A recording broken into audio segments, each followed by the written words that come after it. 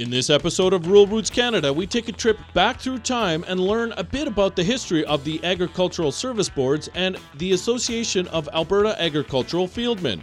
I'm Eric Smith, getting to the stem and meat of agriculture. Brent Hoyland is the Assistant Chief Administrative Officer for Flagstaff County and enjoys recounting the history of Agricultural Service Boards and the Association of Alberta Agricultural Fieldmen.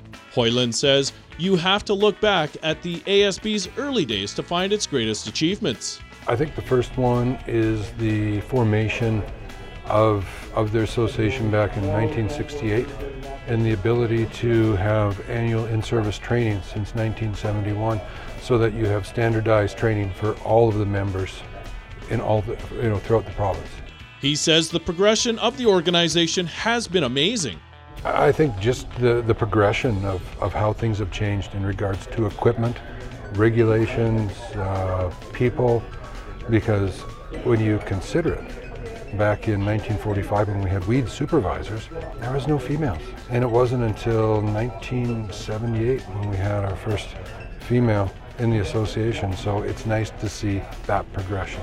Hoyland says one of their greatest strengths is their ability to adapt to change.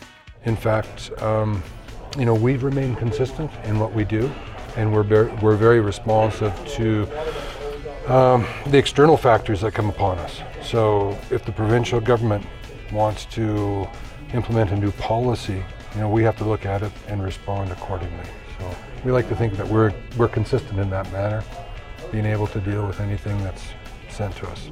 For more on this story, go to ruralrootscanada.com. And don't forget to check us out on Twitter, Facebook, Instagram, and LinkedIn. For Rural Roots Canada, I'm Eric Smith, getting to the stem and meat of agriculture.